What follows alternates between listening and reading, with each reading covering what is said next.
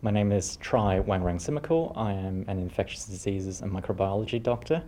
I am based up in Chiang Rai in northern Thailand, northernmost province in Chiang Rai, and I mainly research a disease called scrub typhus.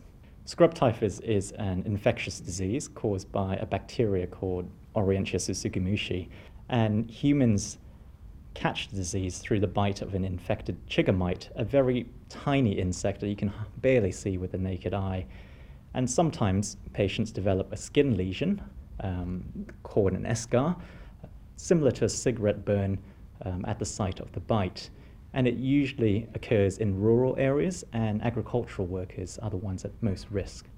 The disease is characterized by fever, and the patients can have an eschar or not. And patients also develop other non-specific symptoms such as rash, cough, swollen glands, or headache. The mortality of the disease ranges depending on where you are within the endemic area. So in northern Thailand, it can be as bad as 13%, which is quite high. The northern region accounts for 50 to 60% of these cases, despite only containing 20% of the population. So it is a major problem in northern Thailand. And scrub typhus, you don't develop natural immunity to it, which is long-term. So if you live in an endemic area and you have ongoing transmission risk, such as in agricultural workers, you can catch the disease year after year after year. We treat scrub typhus normally with specific antibiotics, mainly the main one being one called doxycycline, which has been around for a few decades. The problem is none of these antibiotics are first-line antibiotics. So if you or I develop a fever within the endemic area and go to the hospital, we're most likely going to receive another class of antibiotics similar to penicillins. And these antibiotics have no action against scrub typhus. The most important lines of research in relation to scrub typhus has been in epidemiology and diagnostics. Diagnostics of scrub typhus is actually not that easy. The rapid tests that are available have a range of accuracy, and the current one we're using is probably one of the better ones that we have, but it's just a screening test. What we need to do to diagnose scrub typhus usually is to collect blood from the patient when they're sick, followed by another blood sample maybe a couple of weeks down the line when they're better, and assess for the antibody levels in response to scrub typhus infection. And that remains the gold standard. It is a gold standard that's been in place for decades, and we need to do better.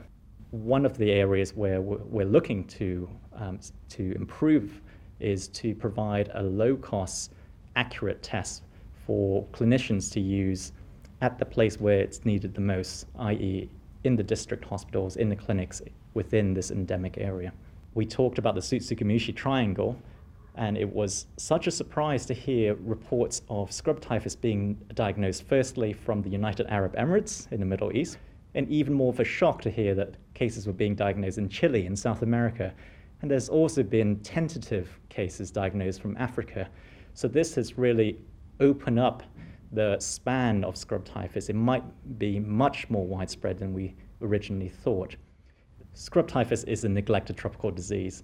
So neglected, in fact, that the World Health Organization does not have scrub typhus listed as one of the official diseases in the neglected tropical disease lists, and is a disease that's been under-researched and underfunded for decades.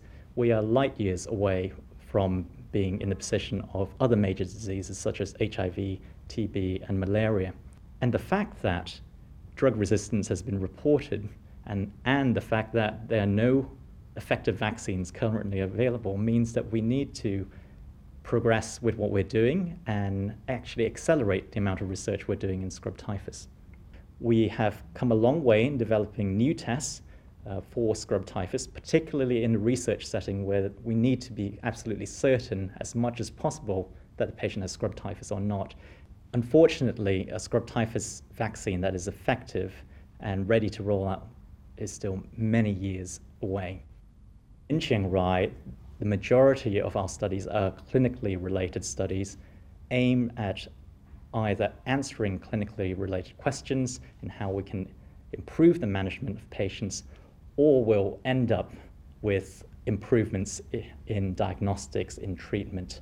So we try to maximize the potential benefits from every study, and we realize that we need to collaborate more and more, especially in an area which is underfunded.